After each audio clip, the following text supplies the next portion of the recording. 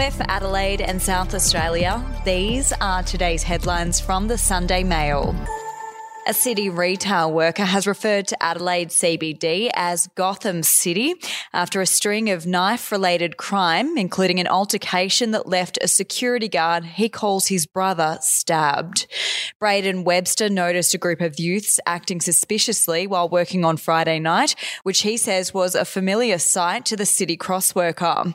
A much-loved security guard, Harshpal Sharma, came to confront the alleged thieves, aged between 10 and 16, and was stabbed in the right side of his body.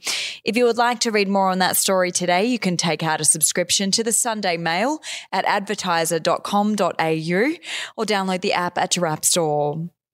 Business leaders are warning South Australian bosses need to get creative about offering flexible work options from early finish times to 4-day weeks or risk missing out on the best talent.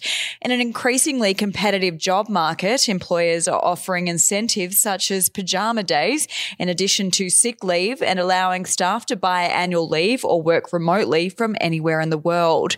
But with a record low unemployment rate of 3.7% and persistent difficulties recruiting staff to fill vacancies, South Australian employers are being told they will have to be even more flexible to attract and retain good people.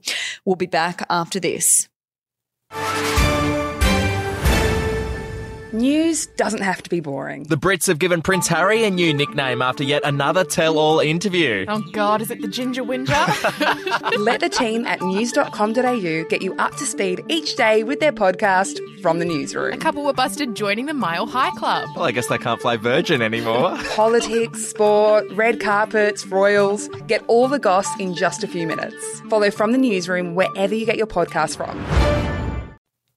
Umpires and players could be forgiven for seeing double this weekend, with dozens of footy-playing twins among junior footballers taking to the grounds across Adelaide at the start of the 2023 season.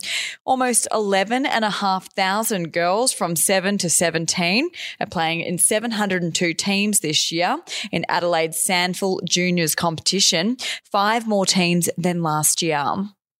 A new research from Finder has revealed the true cost of owning a home in South Australia, with the total bill for those buying a home for $1 million or less closer to double the ticket price.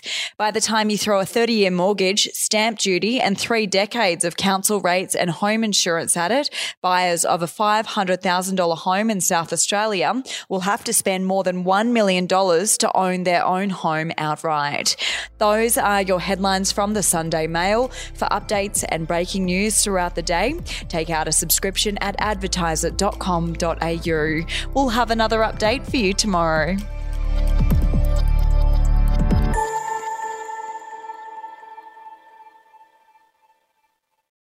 Are you ready to get an inside look at crime from someone who has investigated some of Australia's worst crimes? It was like Aladdin's cave. The luminol found bloodied footprints and bloodied handprints on a wall, so it's just like a horror movie. Former homicide detective Gary Jubilant sits down with cops, crims, addicts, victims, small-time cheats, and big-town lawyers as they tell their incredible stories. My house got raided. Next thing you know, I got bail refused. Next thing you know, I'm on a truck to Parklea Prison. Listen to I Catch Killers early and ad-free on Crimex Plus on Apple Podcasts today or wherever you get your podcasts.